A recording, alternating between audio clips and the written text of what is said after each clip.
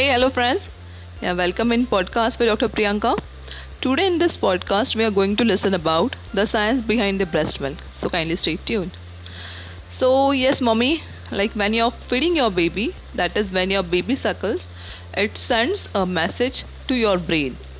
So the brain then signals the hormones prolactin and oxytocin to be released, which are the two important hormones playing the role in the breastfeeding. So prolactin causes the alveoli to begin making milk. Prolactin causes your alveoli to take nutrients such as proteins and sugars from your blood supply and turn them into breast milk. Oxytocin causes the cells around the alveoli to contract and eject your milk down the milk ducts. This passing of the milk down the ducts is called as let down reflex.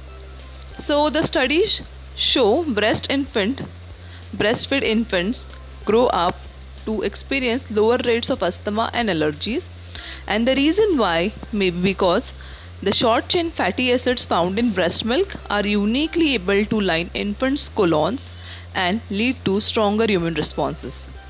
As breast milk has antibodies that help protect your baby from many illnesses, antibodies are cells in the body that fight off infections and which keeps your immunity from the bay of the infection.